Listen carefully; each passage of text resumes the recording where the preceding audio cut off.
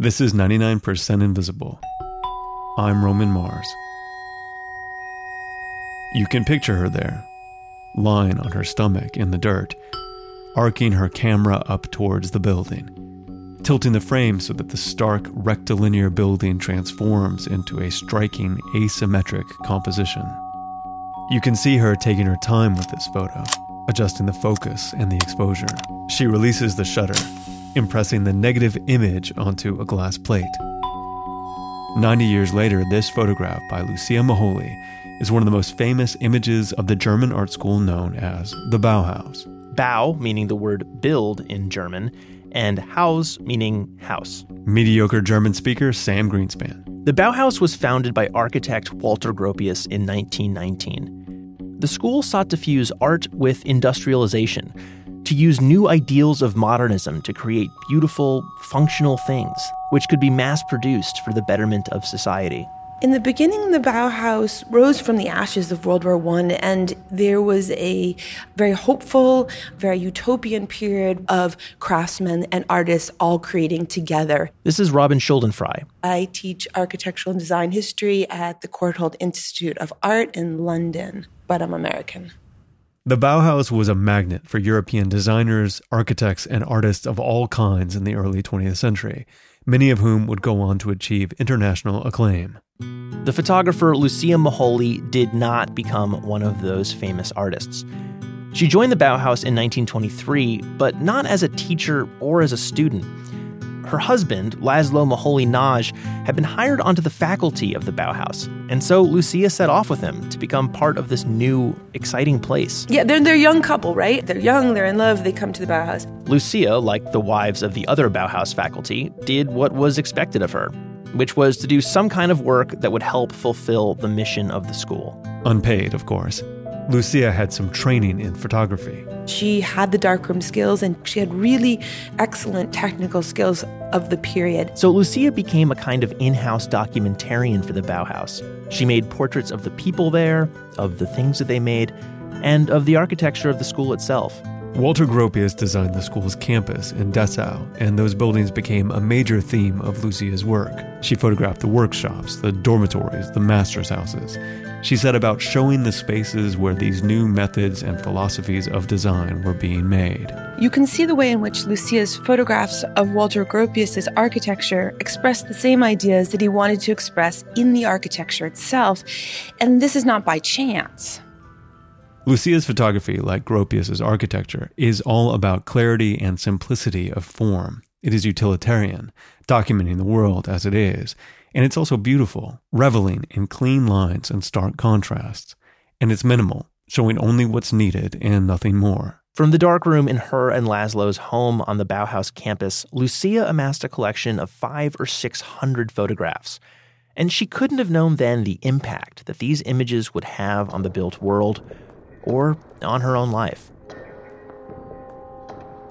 The Bauhaus aspired to lift society up out of the wreckage of World War I and into a new world of rationalism, beauty, good art, and good design, to bring its brand of utopianism into the world at large. But for all their efforts, the world did not become more utopian. The National Socialist government put the Bauhaus under increasing pressure.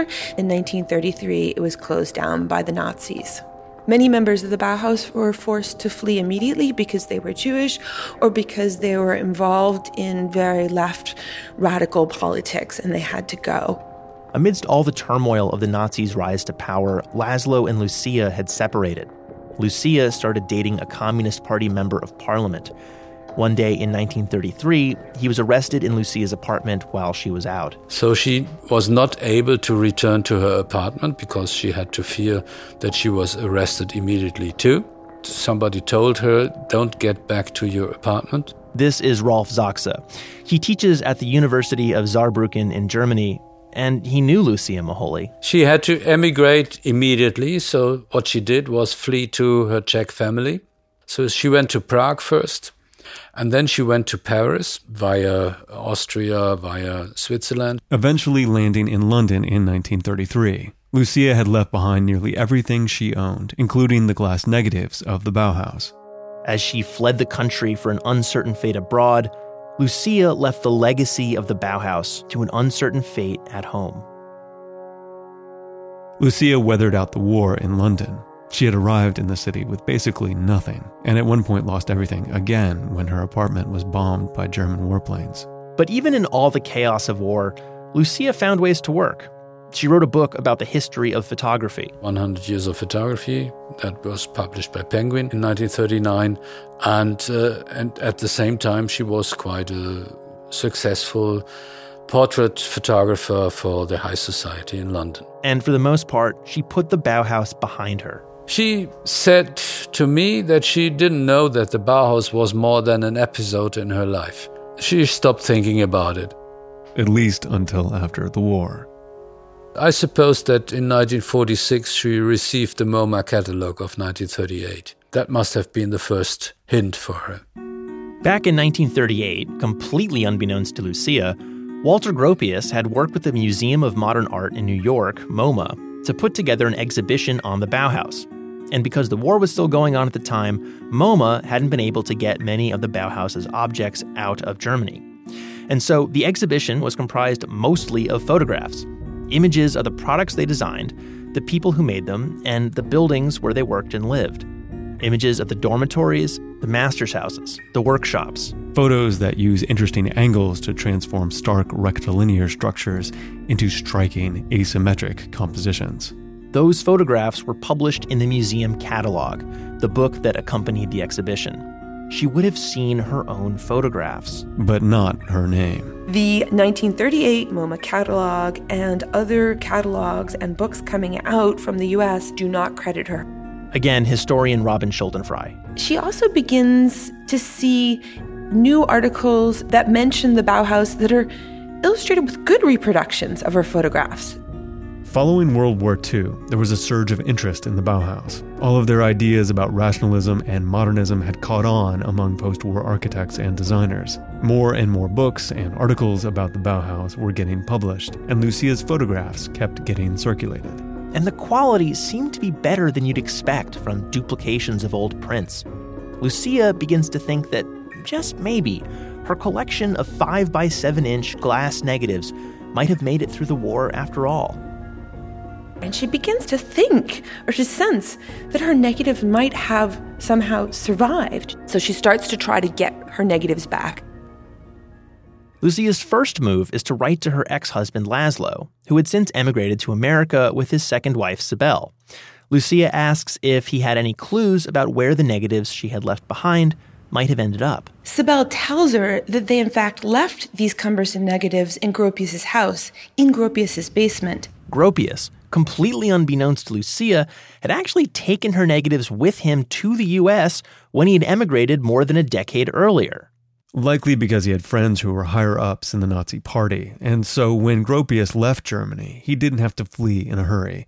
He was able to carefully pack up his belongings, Lucia's heavy, fragile glass negatives among them, and bring them with him to Harvard, where he recently got a job.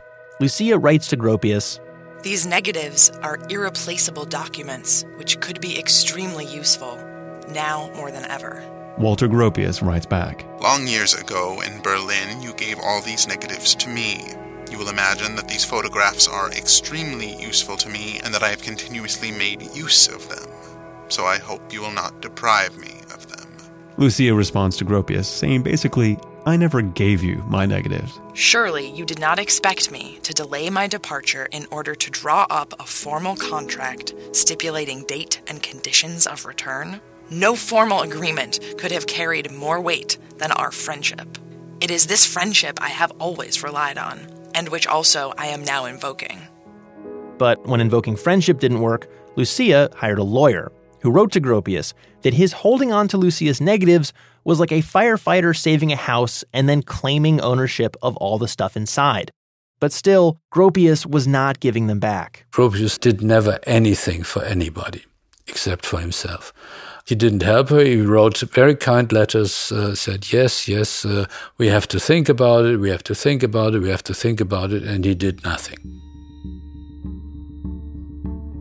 This whole argument raises the question of who owns the image of a building.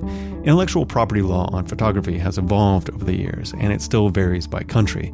But generally, if you take a picture of a two-dimensional thing, like a painting, it doesn't show any artistry on your part, and therefore you have no claim to the ownership of that image. But if you take a picture of a three-dimensional thing, like a building, you're making decisions about position, angle, lighting, framing.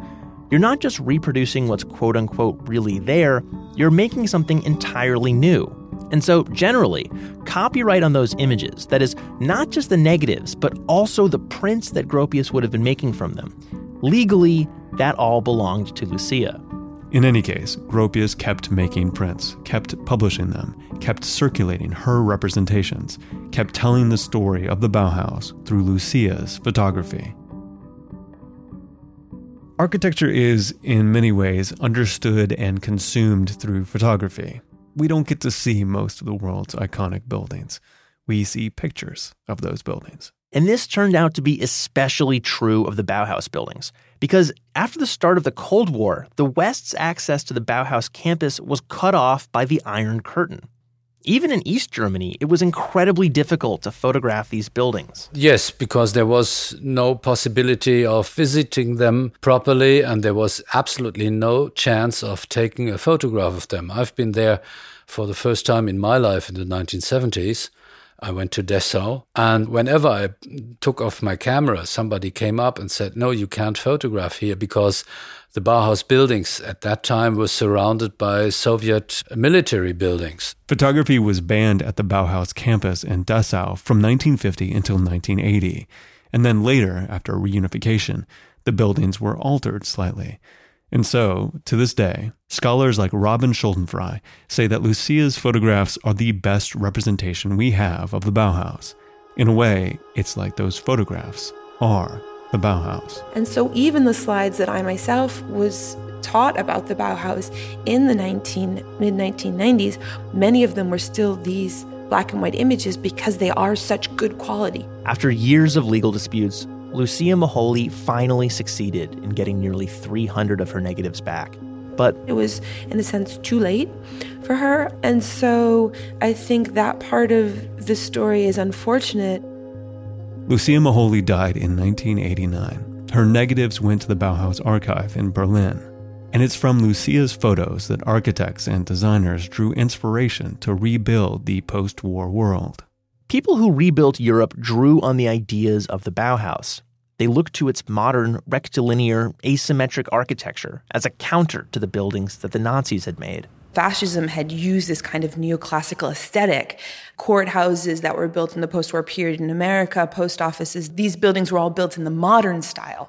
And this is where the modern style does finally take off. Our modern world owes a debt to the Bauhaus, and the Bauhaus owes a debt to Lucia Moholy, whether anyone knows her name or not. But we should know it. Today, about 90 prints of Lucia Moholy's Bauhaus photography are housed at the Busch Reisinger Museum at Harvard. They were donated by Walter Gropius and are considered part of his archive. But the museum has, over time, actually been going through this archive and crediting Lucia on photos known to be hers. Like the photo that Lucia took lying on the ground, pointing her camera up towards the Bauhaus building in Dessau. So we're looking at a photo from around 1926, a gelatin silver print. It's a kind of worm's eye view. So we're looking up at this glass curtain wall, and we're looking into the workshops of the Bauhaus. Rob Wiesenberger is a fellow at Harvard who works on their Bauhaus collection. The backside of the photo says in German in purple ink, Foto Lucia Moholy Dessau, ohne Erlaubnis, Reproduktion verboten. Without permission, reproduction is verboten, is not allowed, not permitted. This was the intellectual property of Lucia Moholy. Yeah.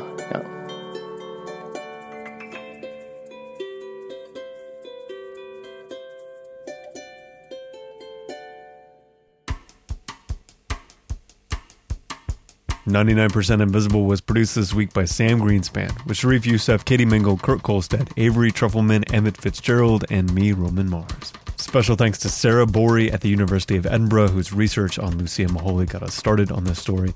Thanks also to Jeffrey Saletnik, Gloria Ferris, Sriba Quadrivi, Jan Tichy, and Mike Wolf. Ann Wooten was the voice of Lucia Moholy, and Sharif Youssef played Walter Gropius.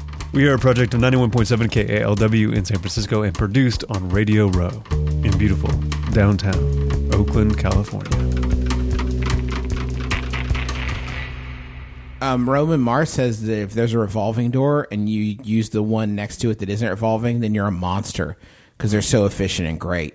Can I ask you a question, Justin? I've been meaning to ask you this for a while. Uh-huh. Why don't you just go do a podcast with Roman Mars? If he would have me, I would love to get over there. I have a lot of good ideas for, like, not like this show, but like his show, like smart stuff. You know what I mean? Like real thinkers. Not like, I can't stress this, not like this show, but like smart, like erudite podcasting. That's, I feel like, my true calling and where I really feel like my light's under a bushel. Justin, do you want to do like a weird backdoor pilot for smart stuff with Justin and Robin right now and just like give us a topic you might discuss on smart stuff? Like I'll give you an example, and this would be like co-hosted by me and Roman. Okay, so I'll kind of leave blanks for his part. No, I can do Roman. No, I'm just gonna leave blanks for his parts. Okay, you don't even want to hear my Roman. No, you could try later, but I'm just gonna leave blanks for like. Hey guys, it's me, Roman Mars. I'm gonna steal your brother. Got him. Okay, that's kind of he nice, does have a Grover vibe. So it'll go like it's kind of, remember, it's like an erudite kind of smart podcast. Like like a podcast where the host knows the word erudite. Yeah, that kind of thing. So here's kind of what it would go like. Okay, please.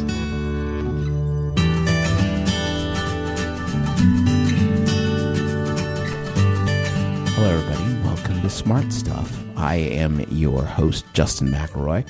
I'm joined, as always, today by Roman Mars. Hey, Justin. Roman, what smart thing are we discussing today? Well, this week I was excited to learn why there are so many tie races in swimming.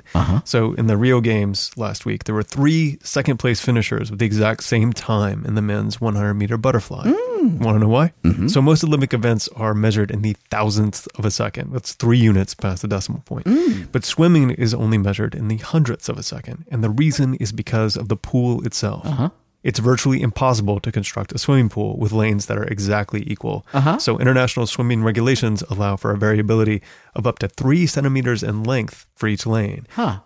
Now, this is enough of a difference that you can't guarantee that a swimmer is thousandths of a second faster or that the lane is just like a centimeter shorter. So they drop that 3rd digit to the right of the decimal point and only measure in the hundredths of a second. What? So when you only measure in hundredths of a second, and you get a lot more tie races. I learned that on Deadspin. Well, folks, that's all we have time for on Smart Stuff today.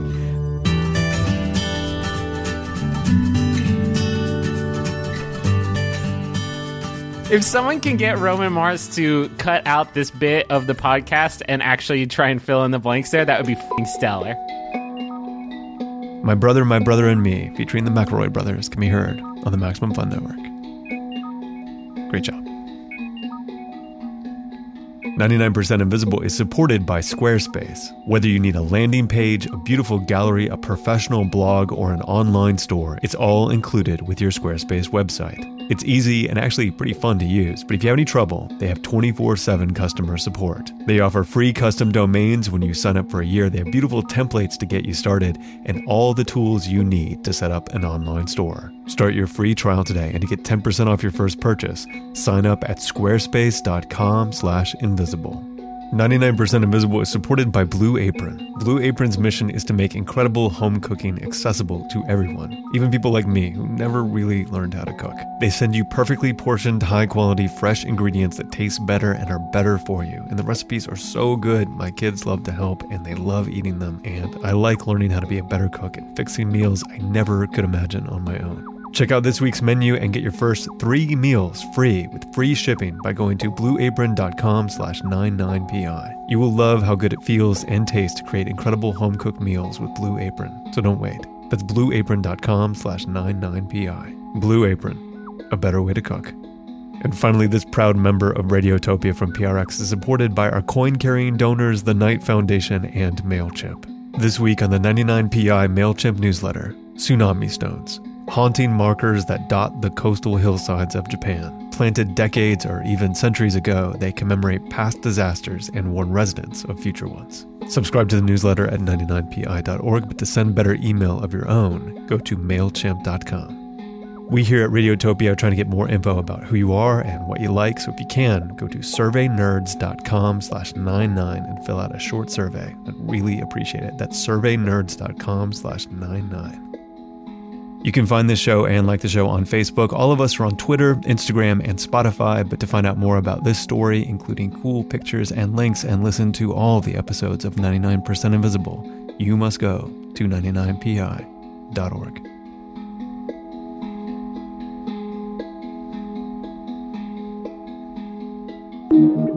Radiotopia.